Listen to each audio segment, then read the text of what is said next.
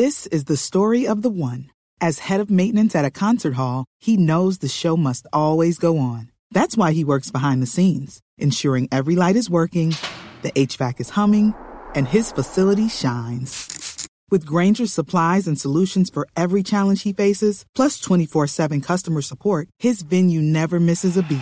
Call quickgrainger.com or just stop by. Grainger, for the ones who get it done.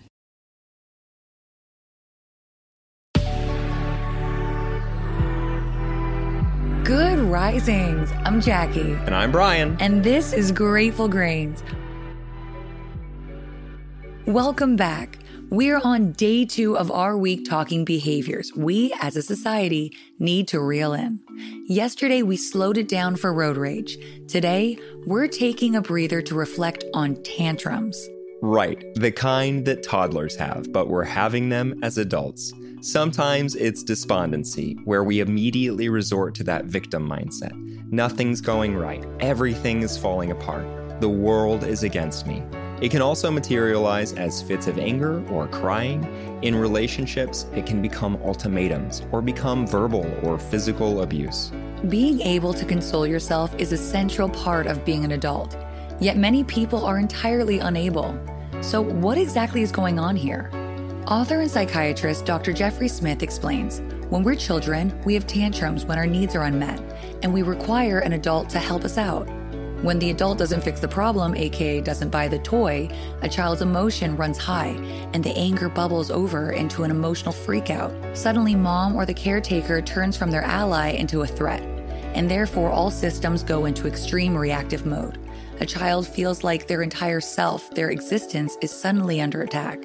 Their needs or wants are not being met by their caregiver. Regardless how inconsequential the issue may seem for us as adults, the child perceives the situation at hand as life or death. They're doing everything in their power to get their caregiver to change their mind.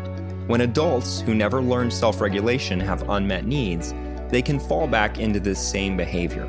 Adults can and do slip back into the mode of a child having a temper tantrum, Smith writes. When we can't get what we want, we can feel like we're back in that same battle. This is all about parenting. As parents with children who throw tantrums, it starts with not giving in. We can't reward these tantrums, period, even if it's uncomfortable or in a public setting.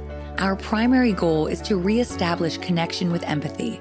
We want them to understand that even though they aren't getting what they want, they are loved, they are safe, and they are forgiven for their reaction.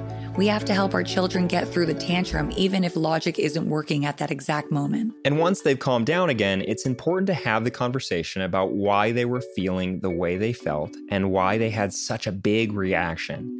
We have to acknowledge their feelings, understand why they felt the way they felt, and then we have to discuss appropriate ways to react to feelings. Believe me, I know how impossible this is. I know kids don't want to pay attention to these conversations, but when every tantrum leads to a conversation like this, they'll pick up on it. We have to do it over and over and over again. 100%. We learn at these young ages how to work through disappointment.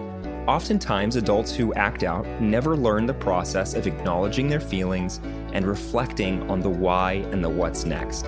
Adult tantrums happen when we have a habitual, often immediate response to a frustrating situation. We're not using awareness to separate us from the external, the event which led to the fallout. Understanding this, it's pretty obvious what we need to do. It requires an awakening, an acknowledgement of the issue at hand. And from there, it requires reparenting. Awareness serves us on so many levels here. First and foremost, our ability to recognize specific instances when a tantrum may strike. Know what sets you off and prepare. For example, if driving in traffic generally leads to explosive fits of anger, meditate before you get on the road. Prepare yourself for what will inevitably come next. The same goes for difficult work meetings or emotional conversations with friends. Robert G. Harrington, a professor of psychology at the University of Kansas, explains that people should also remember 4 primary external aggravators by the acronym HALT: hunger, agitation, loneliness, and tiredness.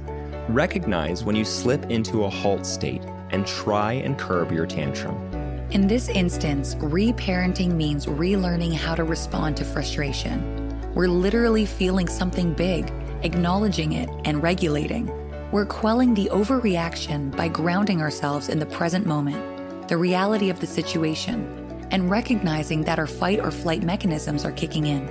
Right, we're doing exactly what our parents didn't know how to do. We're sitting with ourselves and having a conversation about our big feelings. We're acknowledging them, understanding them.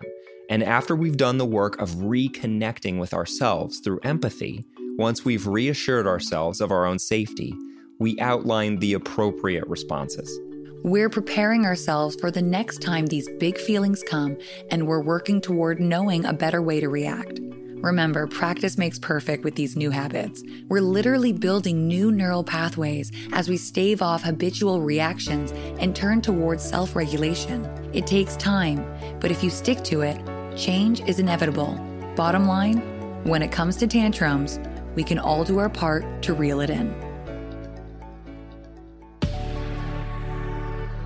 If today's topic is resonating with you, we welcome you to bring your thoughts over to our Instagram account @GoodRisings, or you can find me at @BMcMuffin. You can find me at JacquelineMWood_1. If you're enjoying your time with us here on Grateful Grains, we'd love it if you drop us a good review. You know we appreciate the support. And join us again tomorrow for day 3 of our week, Reel It In. Until then, remember, a better tomorrow starts with today. Good Risings is presented by Cavalry Audio.